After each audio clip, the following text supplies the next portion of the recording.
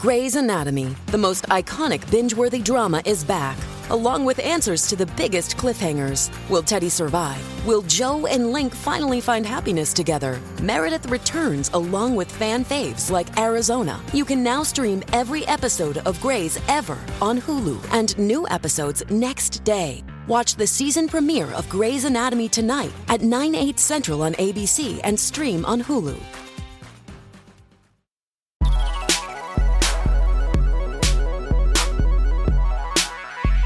Hello and welcome to Oh God What Now, the podcast that started it all with Doomsday Watch, Jam Tomorrow and the brand new paper cuts springing forth from our loins. I'm Alex Andreou. This week, infamy, they've all got it in for me. Boris Johnson claims he's the victim of a witch hunt. We test his claim on the ducking stool. Also, the latest Donald Trump indictment is unsealed and it's worse than anyone thought. Or better, or both. And the Telegraph Media Group is up for sale. Dare we hope for better, or should we fear the worst? Let's meet the panel. Matt Green is a comedian and the best fake Tory on the interweb since that other one revealed he was a Yorkshireman with a mullet. Hello, Matt. Hello, how are you doing? Matt, on Monday, news broke that Silvio Berlusconi has gone to the great Bunga Bunga party in the sky. Was he in some way at the vanguard of bad men realizing that failure and immorality can be dressed up as entertainment? Is he the spiritual father of the toxic men we're discussing today? I think absolutely. I think without Berlusconi, we wouldn't have had Trump, we wouldn't have had Johnson.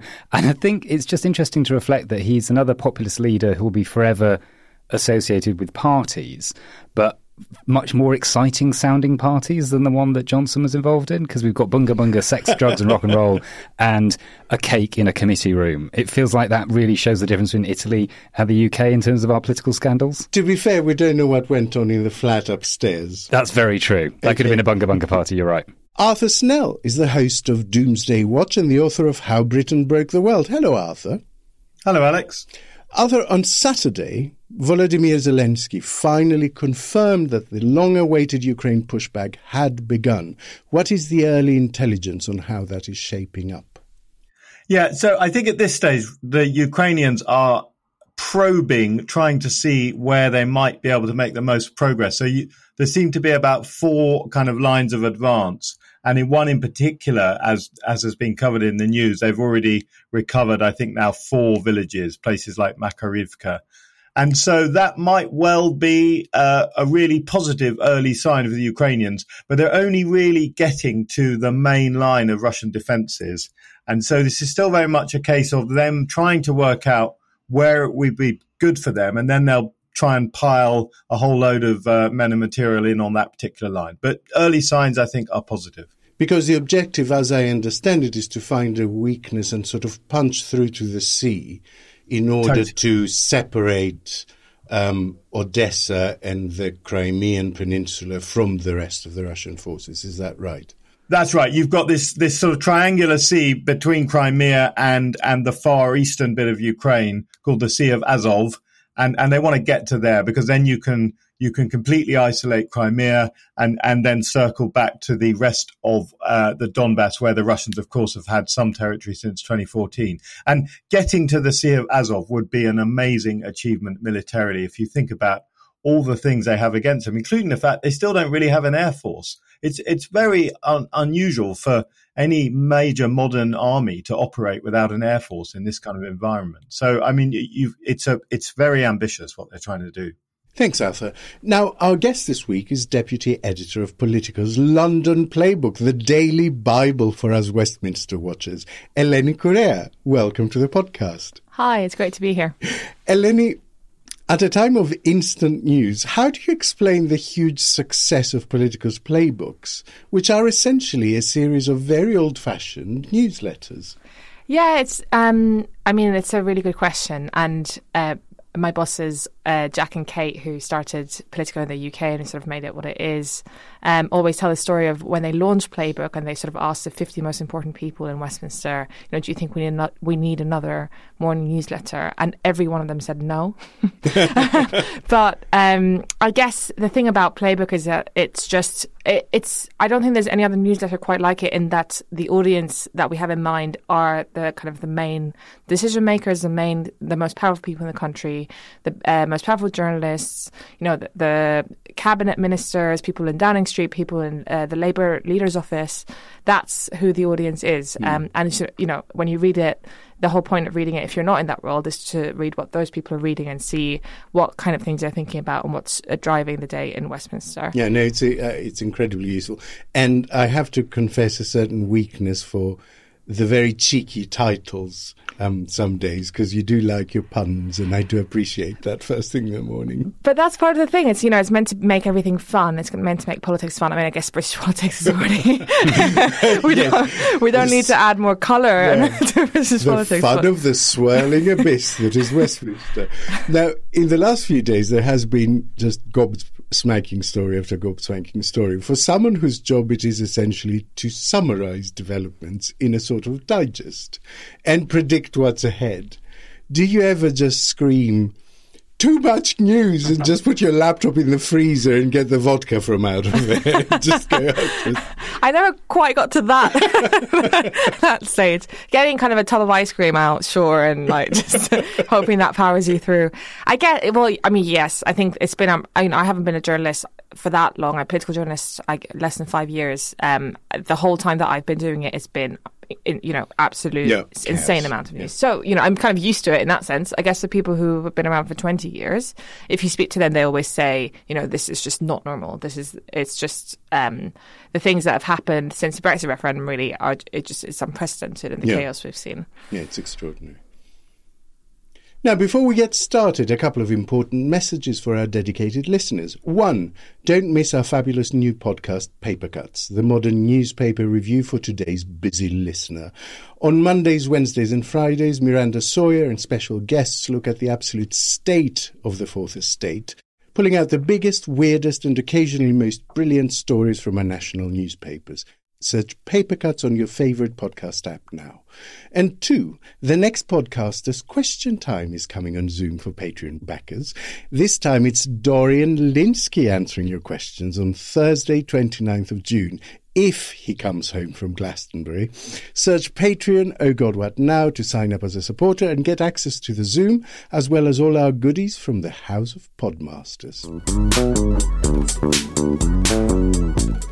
Now, on Friday, a medium-sized C- quality essay was published by Boris Johnson on his favourite subject, Boris Johnson. It explained why he had decided to stop serving his constituents as an MP. Boy, they will feel that, making him the first MP on record to resign with effect from 3 years ago.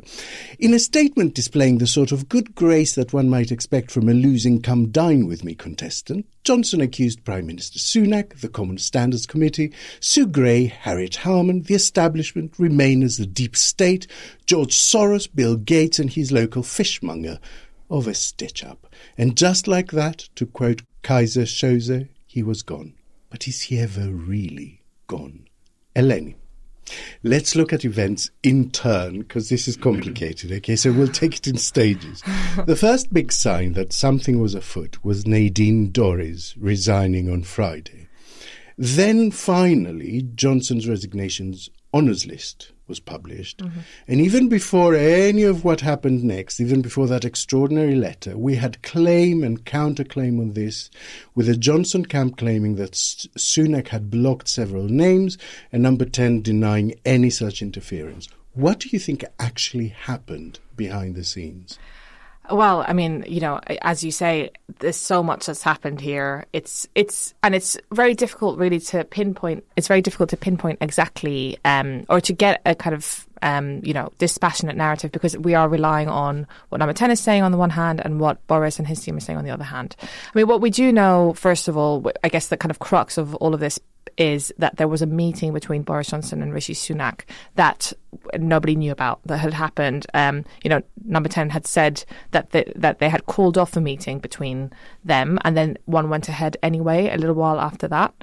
And at that meeting, it was a kind of attempt to stop hostilities, really, to end hostilities between them, find some kind of way through which the kind of open war that's going on between the current PM and the former PM could end. And the kind of most controversial bit of that was that Boris Johnson brought up his honours list. That he, the people that he wanted to, give gongs to, really. That has been the subject of stories for a long time. It's very controversial. If you look at the list, it's really just people that his closest allies, his friends, that he was rewarding for their work when he was Prime Minister. And some pretty surprising names, I think it's fair to say. I mean, imagine the ones that were left off. Because I think the original Because we don't know, right? Because no. Apparently HOLAC, which is the House of Lords Appointments Commission, rejected 8 out of the 15 names. Yes, and we don't know who those 8 were. No, I think. I think we know Nadine Dorries was one of them. Yes, I don't think she hid her disappointment quite as fully as she could have. No, indeed. And yes, as you say, about half are rejected. It turns, to be fair, that apparently that is a regular thing. Like quite a large number of prime ministers' names are rejected. And even before actually those names got to HOLAC, though, there was a much longer list of names that Johnson had to trim down himself. I mean, he wanted it's been reported, the Times reported 30. That he wanted his dad to be, to get a peerage, I think. It was 30 at the first count. I remember when the first draft was around. Yes. There were various people briefing that it was 30 names for peerages. Yeah, I mean, I couldn't tell you, this the original iterations, and the various iterations that we've gone through since his resignation, which was now almost a year ago. You will tell us tomorrow or the day after, because it's the sort of thing that will leak without a doubt. Now, some suggested that this was all linked to the ongoing row with a COVID inquiry about Johnson's WhatsApps, notebooks and diary, that had become somehow embroiled, and that Sunak had done some sort of deal with Johnson that he then backpedaled on.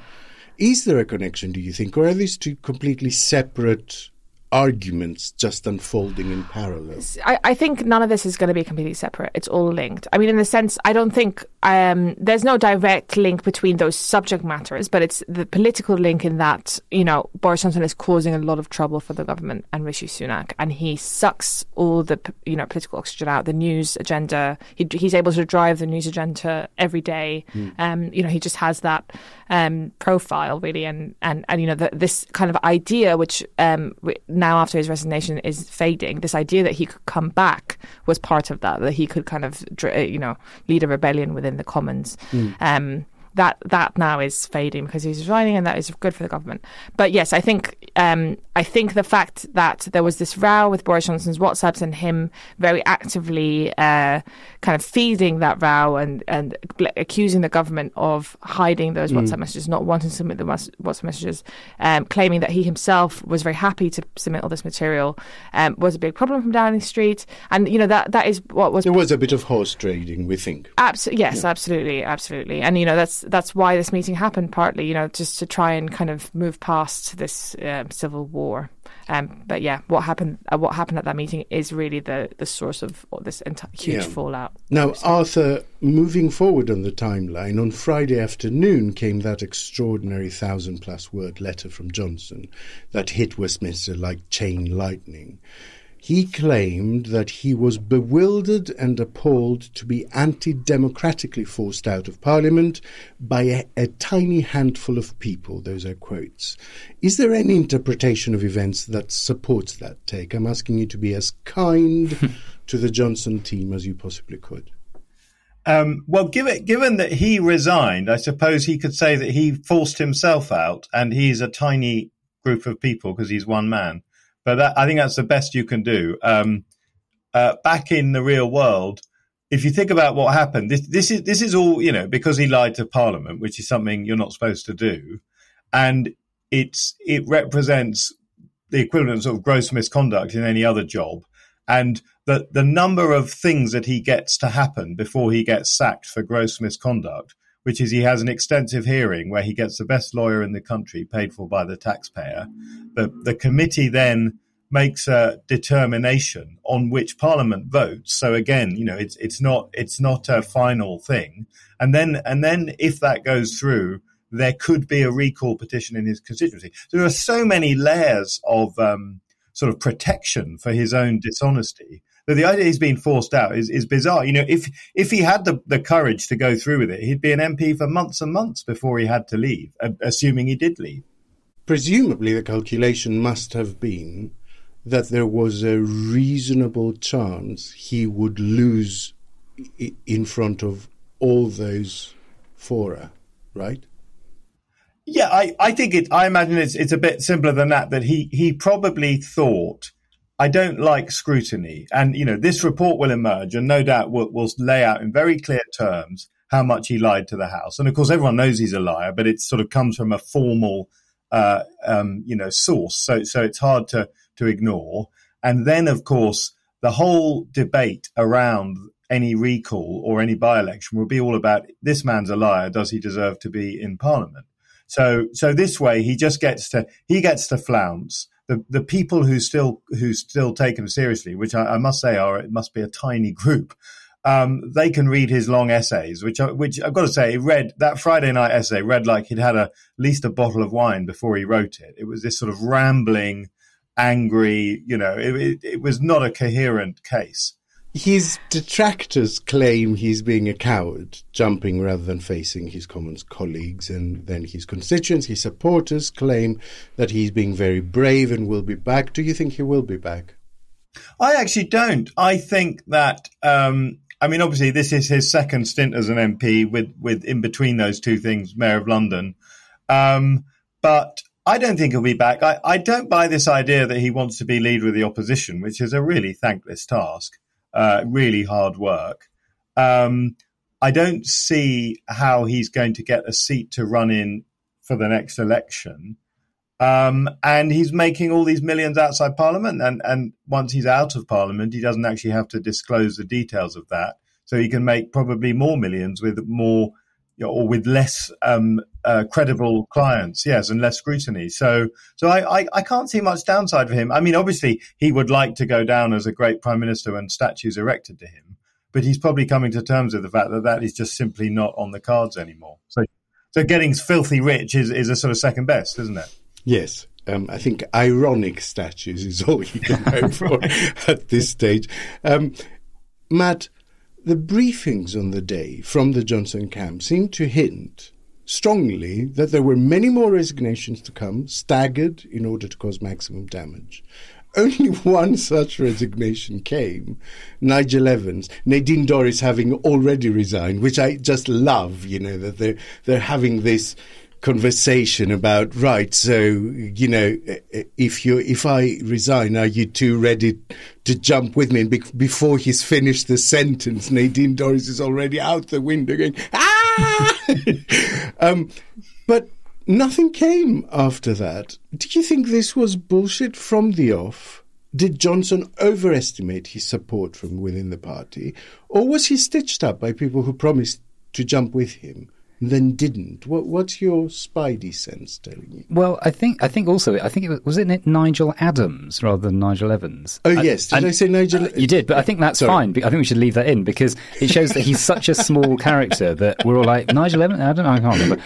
It's an N word. Oh, right. Nigel Nick. Nige. Yeah, not the Nigel we're all thinking about, but the other Nigel. Yeah, I don't know. I find it funny. I feel like someone mentioned on Twitter that Johnson was behaving a bit like David Brent, and I thought that's exactly it. When he goes in and says, "Well, if you fire me, these guys are going to mutiny," and everyone's going, "That's fine." So true. And I feel like that he's the kind of guy who sort of maybe pushes up someone in the pub and goes, "Right, if you know," he's sort of threatening somebody, and all of his friends are just sort of melting away into the background because they were never really his friends. They were his loyal acolytes as long as he was someone who could do something for them, and as long as he could provide, honours and whatever. But now even the honours list has been published, and not all of them are on it who wanted to be. Sort of, what's in it for them? What's the currency? Yeah. He's not trading anything. You're right. It was extraordinary today, Monday, as we record. Jake Berry gave an interview to Sky News in which, Jake Berry, for listeners, is very much Sir Jake Berry. Yes. Is very much really the chief of the Centurion Guard for Johnson, right? They don't come more loyal than that. And he was asked about the letter, and he said, I haven't read it. That was amazing. At the end of the interview, he did this long interview. And then walking away. Sort of walking away, that classic sort of interview where, they're waiting exactly as long as they want to. And he said sort of simultaneously that the establishment brought down Johnson, which I guess we might talk about later, but also that he was a big fan of Rishi Sunak, and Rishi Sunak was his great friend that he was looking forward to. And then right at the end, they said, what about the resignation letter? He went, I didn't read it. Really? I thought, I think you did read it. Then on Sunday, Nigel Farage, the other Nigel, issued a pretty open invitation to Johnson to join forces with him. Do you think a deal could be struck between two such massive egos? I think there could be a deal struck for a show. I think they could do the Boris and Nigel show. That would sell out, beer halls all across the country. Podcast. Yeah, exactly. Maybe their own version of Waiting for Godot. I don't know. There's all sorts of options there. But the question always would then be, who is the headliner? Because I think Nigel Farage was quite happy to let Donald Trump take the headline spot in America. But I think over here, I think he would... there would be an element of balance of like, well, am I the headliner or are you the headliner? I think I don't think the egos would work for a second. I think he knows that Boris is a sort of powerful weapon in the Brexit debate, but that's kind of yesterday's news now. So I just don't think I was thinking about this on the train over, and I thought this is one of those weird things where there's a reputational risk to both of them, very strangely. Like Nigel Farage will feel that his reputation might be tarnished by association to Johnson, and vice versa. Because Nigel Farage has never been near actual power. Yeah. And that's his power, is that he's always the one who says, well, if only I was the one who was given the power, I could do stuff. And and he's been sort of very upset about how they dealt with Brexit and all that sort of thing. And which is unusual. He's usually a really sort of easygoing He's a very sunshiny guy. But they were on different camps and during the referendum as well. They were on different campaigns, Leave.eu and Vote Leave. So, they've never managed to... No, that's true. They've got too many differences. And Farage actually criticised his oven-ready deal. Yeah. Eleni, the immediate result is that there will be 3 by-elections in England. Labour says it is going for all 3 of them. But what are its prospects? Might we see an informal little carve-up and non-aggression pact with the Lib Dems, do we think? I think it seems very likely. Because that's what happened in a succession of recent by-elections. Tiverton and Honiton, I think, was one. Yeah. And Owen Paterson's seat, North Shropshire. We saw either Labour or the Lib Dems in various instances kind of hold back. They will field a candidate because, they field a candidate in every seat, particularly Labour as the kind of, the main opposition party. But we've seen in several instances these non-aggression pacts which have allowed one or the other party to take those seats. And I think we'll get something very similar here. Labour's gunning for Boris Johnson's seat, Uxbridge and South Ruislip. But, for example, Nadine Dorries' seat in Bedfordshire has those rural characteristics that the Lib Dems think that they can go for, even though Labour is currently in the second place in that seat. I'm not sure about Selby, which is the third by-election. But I think we will have a very similar, because that's in the best interest of both parties, right? And it'll be interesting to see if they do that successfully, because I think every such successful mini pact sort of encourages them to do something bigger for the general election. I think, something that proves to be of mutual benefit, basically. Absolutely, without needing to kind of go into formal agreements. And it's, with the by-elections, every one of the Tories lose is a huge blow to them. It makes it look like, they're on course to lose the election. And then in a general election, that we definitely, we've had lots of chatter already about the prospect of a coalition, or at least a kind of informal agreement between Labour and the Lib Dems if Labour can't quite form a majority on its own. And I think there's, that's definitely something that's on the cards, and they can, it's not even just on the party's behalf. Voters themselves vote tactically in these. They'll be aware, which one they should go for if they want to vote against the Tories. Like it becomes clear quite quickly, doesn't it? This could all be moot though, because I've just seen breaking news on Twitter that Lawrence Fox is running in Boris Johnson's old seat. So. So Labour will definitely take exactly. Yeah, there you go. Hooray. Then, on Sunday afternoon, Nicola Sturgeon was arrested, questioned and released without charge. Let's put that story in brackets, because the investigation of SNP finances to which it relates is effectively sub judice, so we mustn't comment. But let's talk about the politics around it. Did this news basically complete a perfect weekend for Labour, especially considering there is a fourth pretty competitive by-election in Scotland coming up? Absolutely. Margaret Ferrier's old seat. In her old seat, which, Labour will be hoping to win. Exactly. It's like, what bigger gift could Keir Starmer possibly hope for? And, on top of that, Labour had announced a pretty, significant U-turn on one of its policies. I know, kind of green investment plan. Yeah. On the Friday morning, and then that was blown out of the water for everything. So, it was just, it couldn't have gone better for them, really. And, absolutely. The SNP's kind of crisis in Scotland just puts them in a much better position there. Might give them the seats that they need to tip them over the line for majority. Potentially if a kind of similar polling, if the current polls are borne out in an election. So yes, it's just incredible luck for them.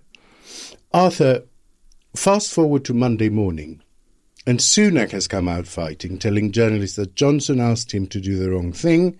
He refused, and whoever doesn't like that, tough. He has been widely applauded, but is there more to this?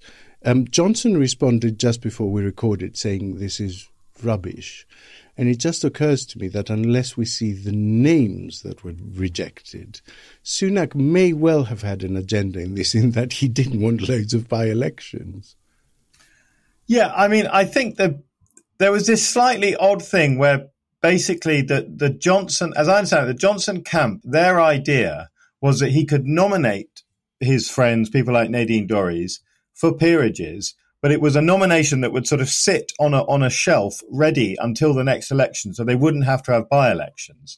And basically Sunak said, well, that's not how HOLAC works, and so it's not an option. And then this, everything fell apart from there. But of course, there are not all of those 8 were MPs who would trigger by-elections. There was widely rumoured that there was David Ross, who's this sort of billionaire guy behind Carphone Warehouse, other people in the sort of Johnson cinematic universe. So it seems like ultimately, I just wonder whether Sunak had a sudden moment where he realised it's probably in his interest to dig his heels in and look like he's standing up to Boris Johnson. And he's probably seen the same surveys we've all seen, that Johnson just isn't popular anymore. It's only really journalists and a small subset of journalists, not the excellent journalists on this podcast, who still believe that he's this amazing figure who can, unite everyone behind him.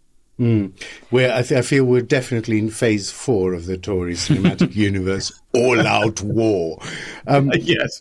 Matt, the Daily Mail published an editorial in which it likened Johnson to Thatcher and called him a tiger brought down by nibbling mice. What is your assessment of his legacy? Well, I think if he's a tiger, then he's the tiger who came to tea.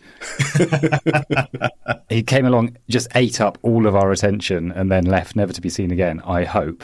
But the thing that struck me about that piece was not just that it was entirely insane, which it was, but also that he's always been compared to other leaders who did stuff. So there's Thatcher, there's Churchill, but he's become almost this blank slate for the the kind of Tory right to project their ideas. He could have been the next that. He could have been the next Churchill. But he doesn't share any of the qualities of those people. But he's just someone who came along at the right time and happened to be entertaining, and they thought he would work. And he did. He did do what they wanted. He got Brexit through and all that sort of stuff.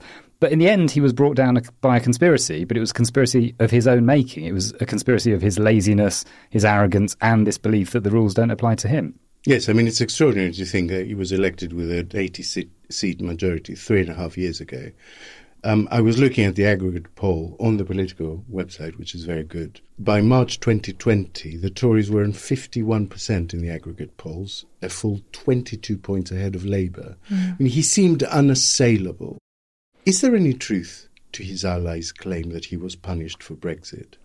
Because I have to say, something in me did twinge a little bit when I heard that claim. I thought it's probably fair enough, actually, that everyone has gone super hard. I'm not saying it was unfair. Yeah. It was perfectly fair to punish him for Brexit. I think maybe he's been punished for Brexit, but not by anybody in particular, just by the fact that Brexit was almost like a Pandora's box situation. When you open it, you curse yourself. And that's what happened with him, that he never really thought Brexit would happen, as we've all talked about before. And then when it did happen, he didn't know how to deal with it. And it's almost like Brexit is this sort of curse that has cursed him and the Tory party and, more widely, the UK in general. And we've been sort of cursed to deal with it forevermore, you know. On the Brexit angle, I think it's worth noting that on the Privileges Committee, which of course has a majority of Conservative members, one of the most senior and probably influential members of that committee is Bernard Jenkin, who is one of the original sort of Brexit warriors, you know, was into Brexit before it was fashionable. So I think in a way that it, you know, Boris will spin this idea that, you know, it was the woke Remainer blob elite, whatever nonsense that brought him down. But you've got people who are definitely don't conform to that description who are involved. And I have to say, watching the hearing of the committee, it was Bernard Jenkin actually who struck the most fatal blows in that evidence session. And so this leads me perfectly to my last question for you, Lenny, because I was surprised that Johnson picked on Harriet Harman so directly and brought up Sue Gray again. So I couldn't help but think on that Lewis Goodall scoop. He did an interview with Alicia Kearns, and she said that of the 20 MPs who met to discuss Partygate back then, only the 2 women that were in that group were targeted, and that the brief went out from Boris Johnson's office that one was having an affair, which was a lie, and that Alicia Kearns was a bad mother. That was a briefing that went. And I see them concentrate on Sue Gray and on Harriet Harman rather than, say, Bernard Jenkin. And I think, is it a coincidence that they always go for these powerful professional older women? I think really that what he's doing there is appealing to his base in attacking the Labour Party, right? In kind of spinning this narrative that he is being undermined and taken out by the Labour Party, and this is all the Labour plot. This was something that was in the cards back when Sue Gray investigated Partygate in her report. I think that just plays well with his subset of MP supporters, which is relatively small, and the kind of Tory members as well. And it's linked to his decision to stand down. I mean, he just wants to retain this kind of image of himself as a winner, as a real kind of somebody who always wins. So he wouldn't want to stand in a by-election because there is a real... Because he might lose. Yes, absolutely. And by blaming all of this on Labour, on really significant Labour figures like Harriet Harman and now Sue Gray, who's now joined the Labour Party, it adds to that. You know, he's such a proven winner. He's such a good politician, such an asset to the Tory party. The only way they could bring him down. Yes, that the Labour Party is always trying to take him down. Conspiracy, right? That, you know, which is very Trumpian. Well, you know, and there's similarities, there's differences between them, but yes, there's definitely, you know, an element of of that politics going on where it just adds to this image that he wants to project and make it look like the Labour Party wants him out because that's the only way they can win. You know, that they think they can beat beat Rishi Sunak, but that they think they might not be able to beat Boris Johnson. I agree, and I think the central difference is that I think Trump believes his own legend, while I think Johnson is plagued by self-doubt. I think Johnson knows that he's the one that destroyed the position he had. And I don't think Trump knows that. Yeah, but I think that's a good point in that, Boris, as we've touched upon, won an ATC majority. He was so ahead in the polls. It felt like, I remember meeting people just after the election, meet Tory MPs, meet Labour MPs. They would all say, Boris Johnson is going to win a second term. They were talking about the third absolutely. term. They were talking about 10 yes. years in the wilderness for Labour, etc. It was an amazingly successful election campaign for various reasons. Brexit, because of Jeremy Corbyn, and all sorts of other things. And he squandered, absolutely, he squandered a lot of that himself by the way that the government was run while he was Prime Minister. There was chaos in Downing Street. There was constant infighting, and he, as ultimately the person responsible, never quite, kind of stamped his foot on all of that, and that ended up bringing him down. So sometimes your strength can be your biggest weakness, and yeah.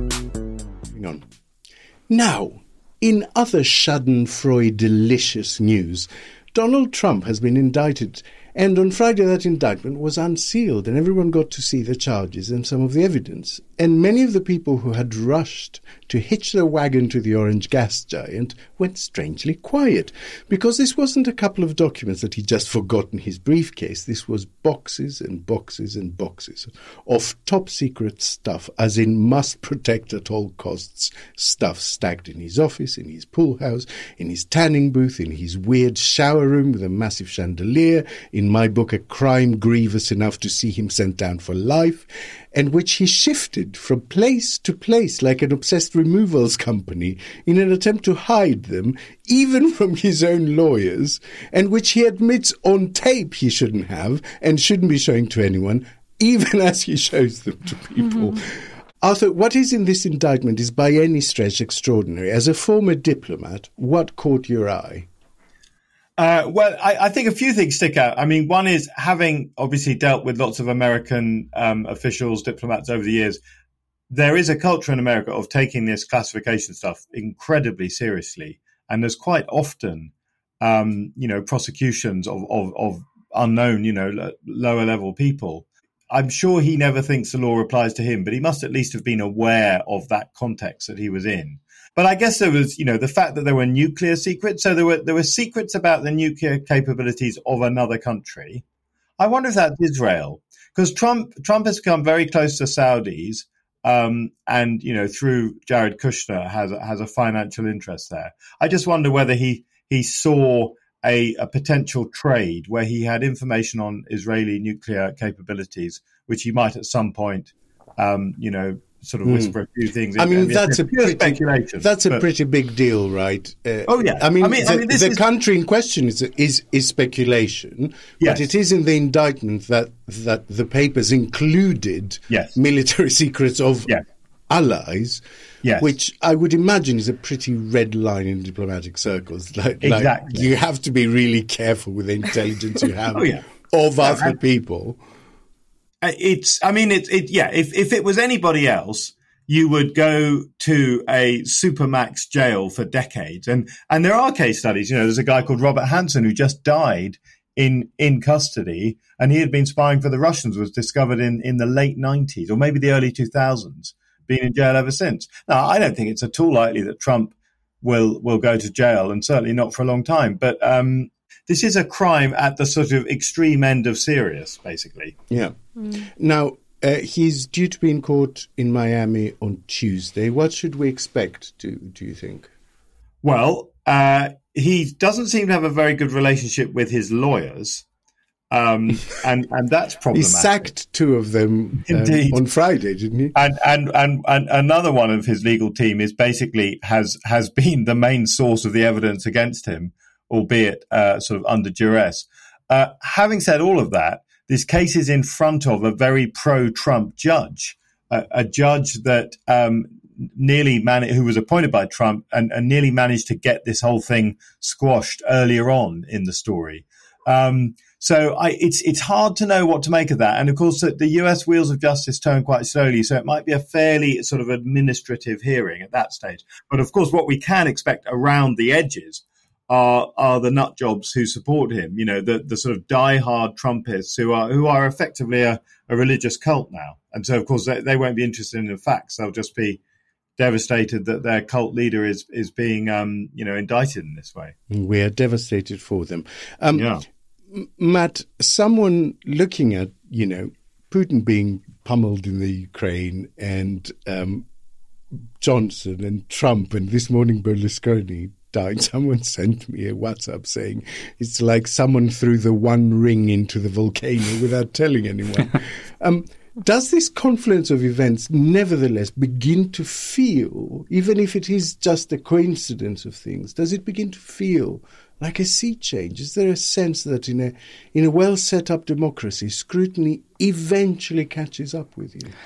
I'd love to think so, although I think I'm probably quite pessimistic about that because of the fact that we're dealing with the United States and the fact that Arthur said, this is a Trump-appointed judge who's quite pro-Trump, just sort of says it all, really, that the justice system is so politicized there that even though there have been moments where judges have done things that we would have been quite surprised by, it feels like there's always the chance that at any point, one of these judges will come along and just squash it or say, that's not relevant or whatever. And it feels like he could just get away. And it feels like at the moment I just can't help feeling all the time that in the world, the margins are so thin between, it feels like basically every time there's an election or anything like that, the world keeps tossing a coin, which has on one side things are sort of okay, and on the other side, things are absolutely terrible. And we keep tossing that coin every time. And there are loads of people who really wanted to come down on absolutely terrible. And that's what really worries me. Yeah, that is worrying.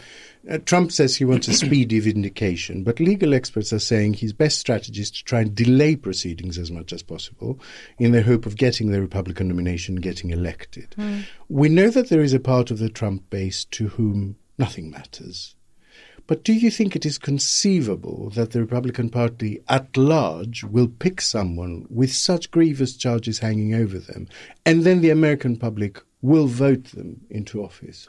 Well, I think the first part, absolutely. The Republican Party might vote for him again because he doesn't need that many more people on his side for the nomination to almost be a lock. And they believe everything is a conspiracy anyway.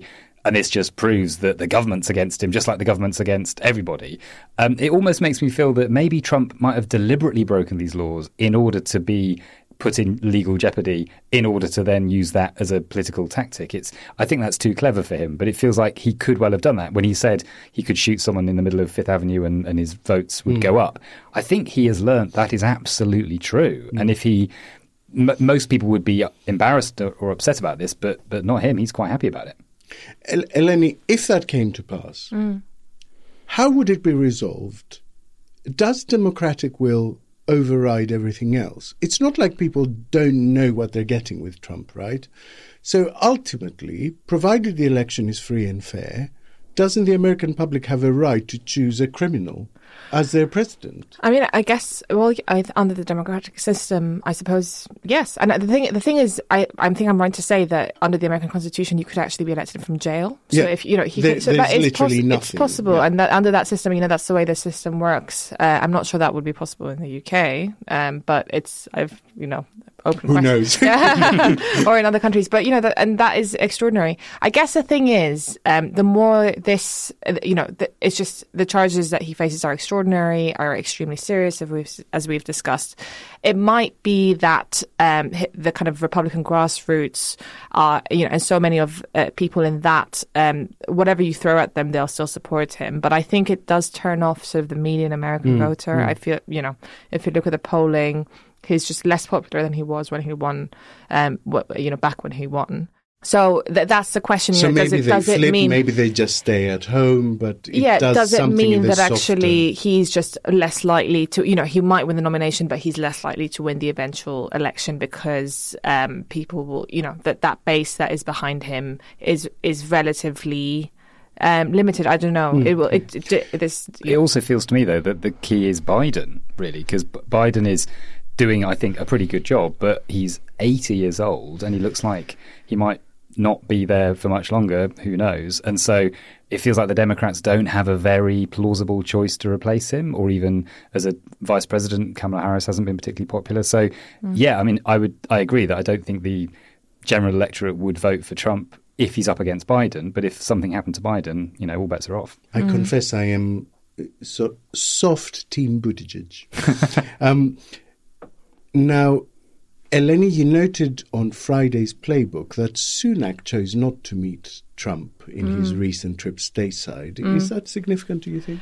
I think it probably was. It was a kind of a signal to Biden as well that Sunak is on that. So especially because in the States they equate Boris Johnson with Trump. They really think that Boris Johnson is a Trumpian phenomenon in the UK. I think it's more complicated than that for sure. But for them, and obviously they have some similarities. And Brexit was a kind of real thing that they could agree on. As Prime Minister, Rishi Sunak has really managed to improve relations with Biden because he's done a lot towards that. The Windsor framework to kind of improve relations with the EU and improve kind of the trade friction that we've seen in Northern Ireland. I think it's all part of that. He's basically working at reintroducing the UK in the international community as a sort of sane, reliable partner. Yes, I think that's absolutely true, yes. And, he sees it that way. And he was embarrassed by how the UK's reputation was trashed amongst various major powers in the last few years. And he's been very consciously trying to repair that. And meeting Trump would have been, I think, the Biden White House would have seen that as a little bit like, okay. I think definitely a choice not to meet him was a kind of a diplomatic move there and a kind of a show of kind of solidarity almost, perhaps. Arthur, final question. Might a Trump presidency be better for the UK? I mean, purely from a selfish national point of view, he is, after all, a fan of Brexit. He's more open to a trade deal. He's more in tune, I guess, with the Pacific tilt, with the Anglosphere stuff.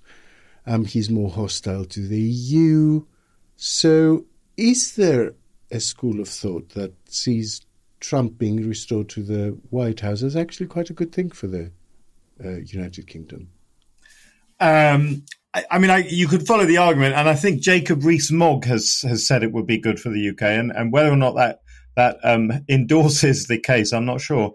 I guess it's certainly good for right-wing politicians in the UK.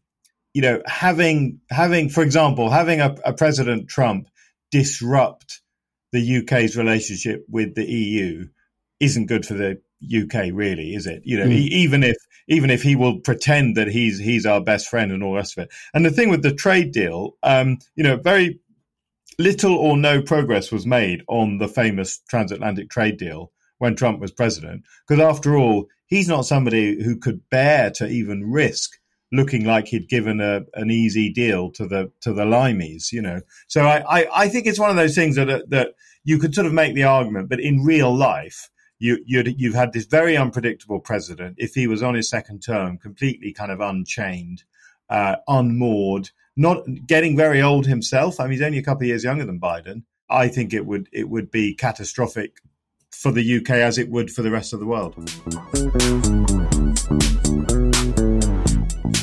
Last week, Lloyds Banking Group seized control of Telegraph Media Group, who published The Telegraph and The Spectator after debts piled up on the holding company. Now, for all the hard-working Telegraph columnists like Charles Moore, Alison Pearson, David Frost and Alistair Heath, whose careers are at risk, may I ask for a moment of silence, please? That's enough, I think. The Telegraph will sadly not cease to be, despite the big holes in its owners' pockets. But how did a former newspaper of record fall on such hard times? Arthur, maybe I'm still buzzing from Succession, but the tale does sound familiar. The Berkeley brothers, sons of the late Sir David Berkeley, were kicked off the board after debts from 2008 finally proved insurmountable. Was Jesse Armstrong taking notes from more families than the Murdochs, do you think? Well, he probably was. In fact, I heard a really interesting interview with him where he was talking about how he'd sort of dug quite deep into the kind of financial press, because he felt that actually succession type stories are buried everywhere in the pages of the sort of Financial Times and so on.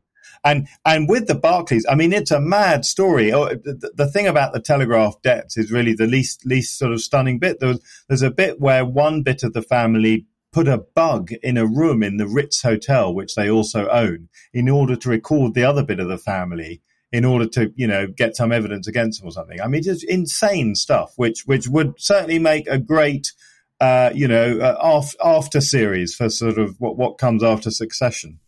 It's been a month of bluff calling, hasn't it? Because there was a view around the markets that the Barclay brothers were sort of playing hardball to force a renegotiation, a restructuring of the debt, and Lloyd's basically called their bluff and said, "Fine, we'll take the assets," and which kind of mirrors what's been going on with Sunak and Johnson, because Johnson is someone who just bluffs habitually, and once you work that out, you just call him every time because he's got a 2 and a 7. I'm also reminded of the amazing line from Succession where the Brian Cox character says to his children, "I love you, but you're not serious people."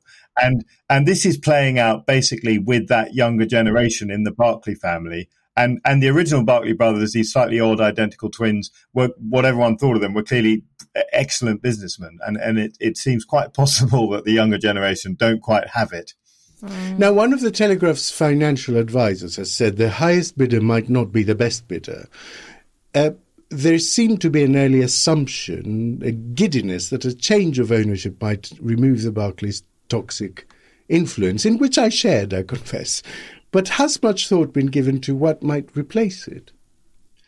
I mean, I would imagine, because basically you can't really make money from a newspaper. I know that, the shift to an online digital method is well underway, but it still has to be someone who's willing to lose money. And therefore, it's going to be someone who's got a heavy political agenda. And I feel slightly sort of deadened by this thought, but I think the idea of some sort of progressive person turning the Telegraph back into a sensible newspaper, albeit a right-leaning one, I think that's pipe dream. There are all the kind of dark money that lines up behind things like GB News, I imagine would look at the Telegraph and think, "Oh, that'd be good. Yeah, I wouldn't mind one of those." Matt, The Spectator would be cheaper on its own. It's a billionaire's wet dream, according to one Telegraph staffer. Could it go to a sort of Musk-esque egotist?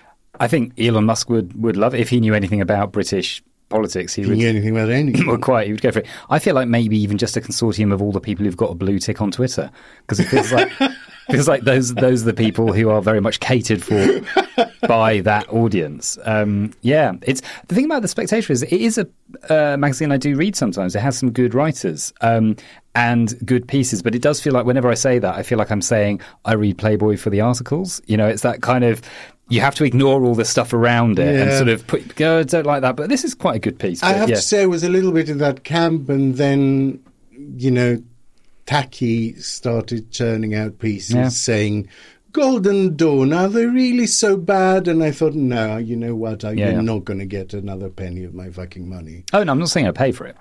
I just look online.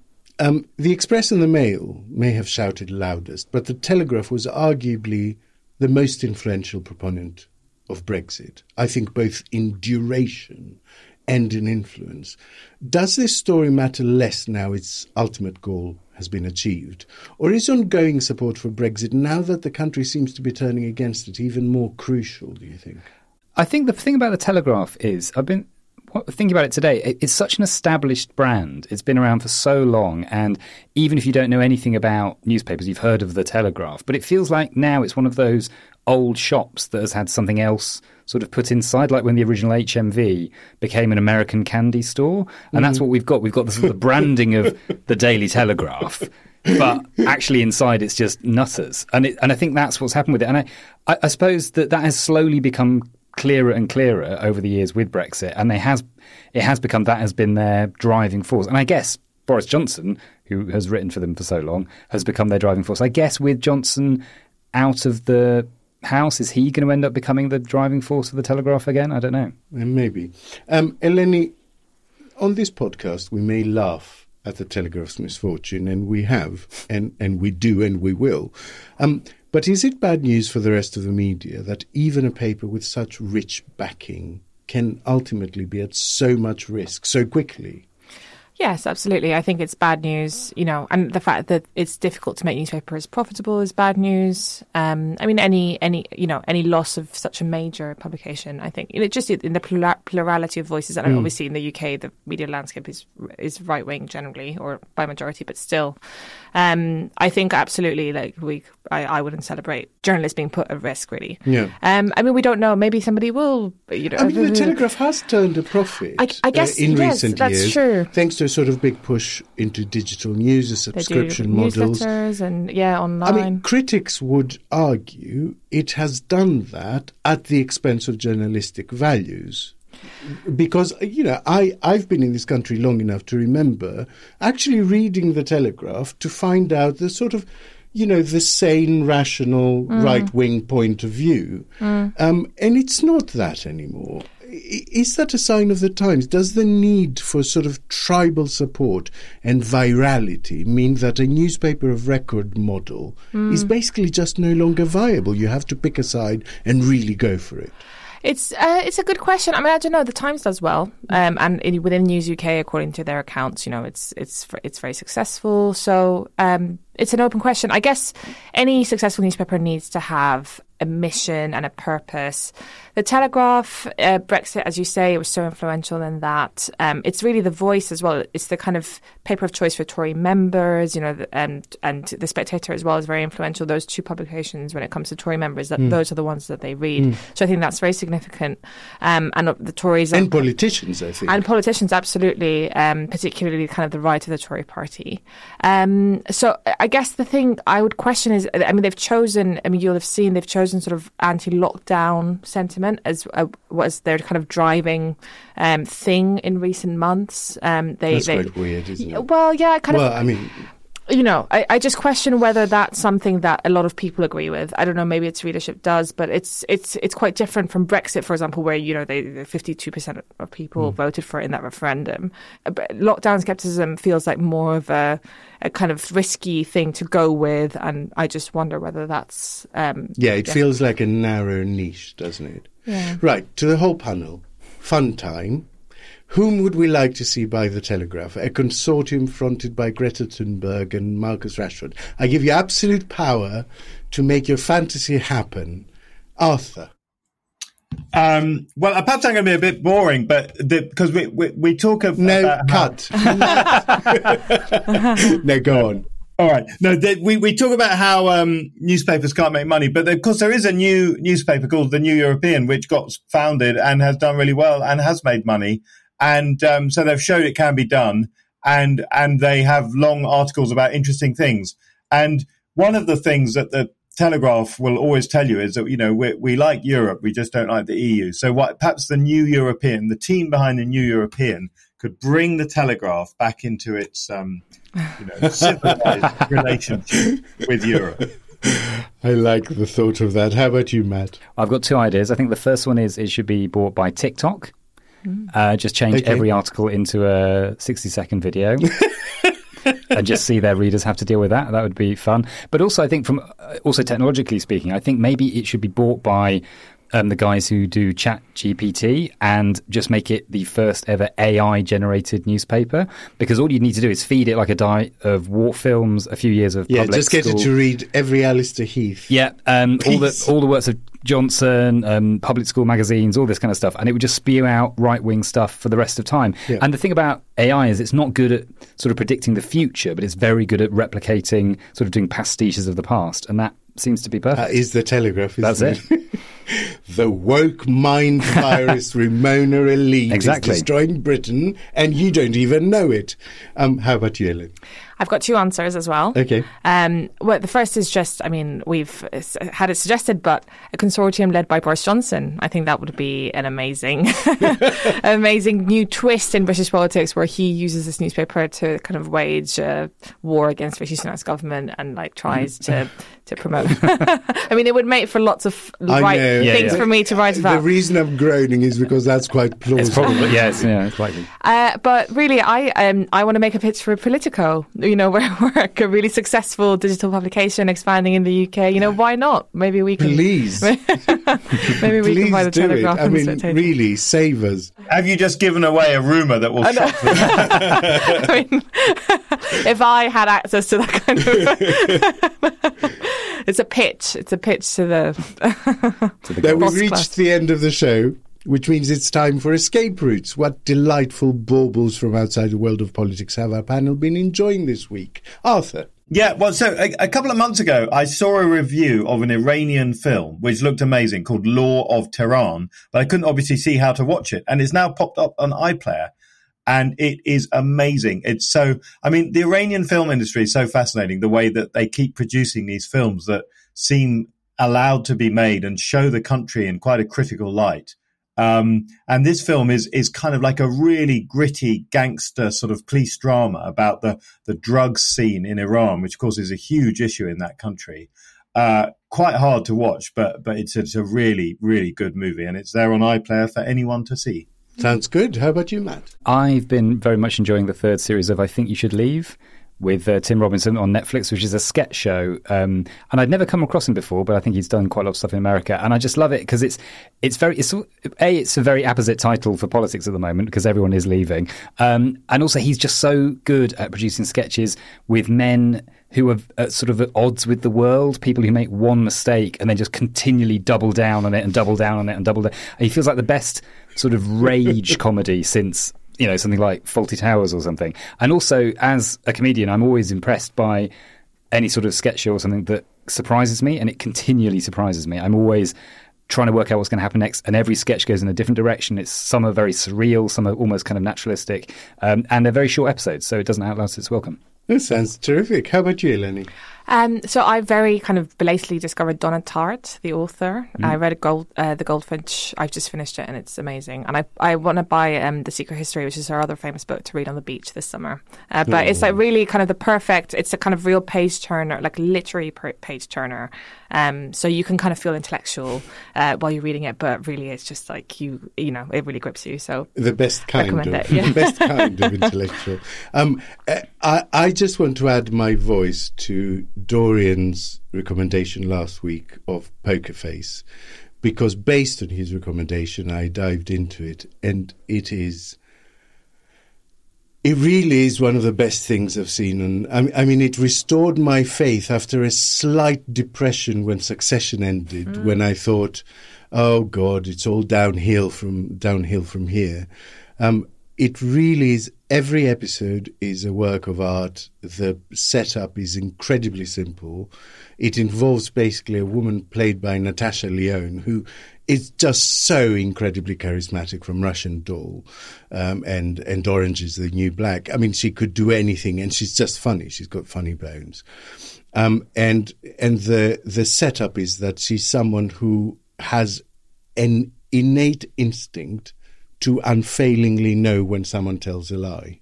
Every episode is an art house film and an episode of Murder, She Wrote at the same time. I can't explain it any better. Wow. And just the guests are amazing. I mean, I just watched an episode that is to do with a murder at a dinner theatre where Ellen Barkin is playing the sort of washed-up great actress that's now doing dinner theatre, and it's just extraordinary. I cannot recommend it highly enough. It's on Sky and Now TV.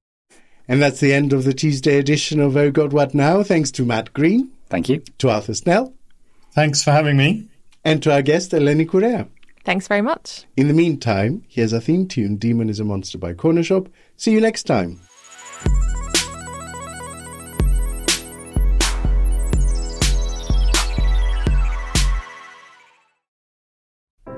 Good news! news, your favourite history nerds are back. Yes, we at We Are History have been trawling the history shelves of our local bookshops. Well, I have, John. You mostly went round finding your books and moving them to the front of the displays. If I can find them, it's a bonus. We are ready to tell you all about what we've learned, from the revolting French to some revolting women. Via some Brits abroad and a foul-mouthed Irishman. So, download We Are History. Our laughable attempt at a silly history podcast. With me, John O'Farrell. And me, Angela Barnes. Wherever you get your podcasts.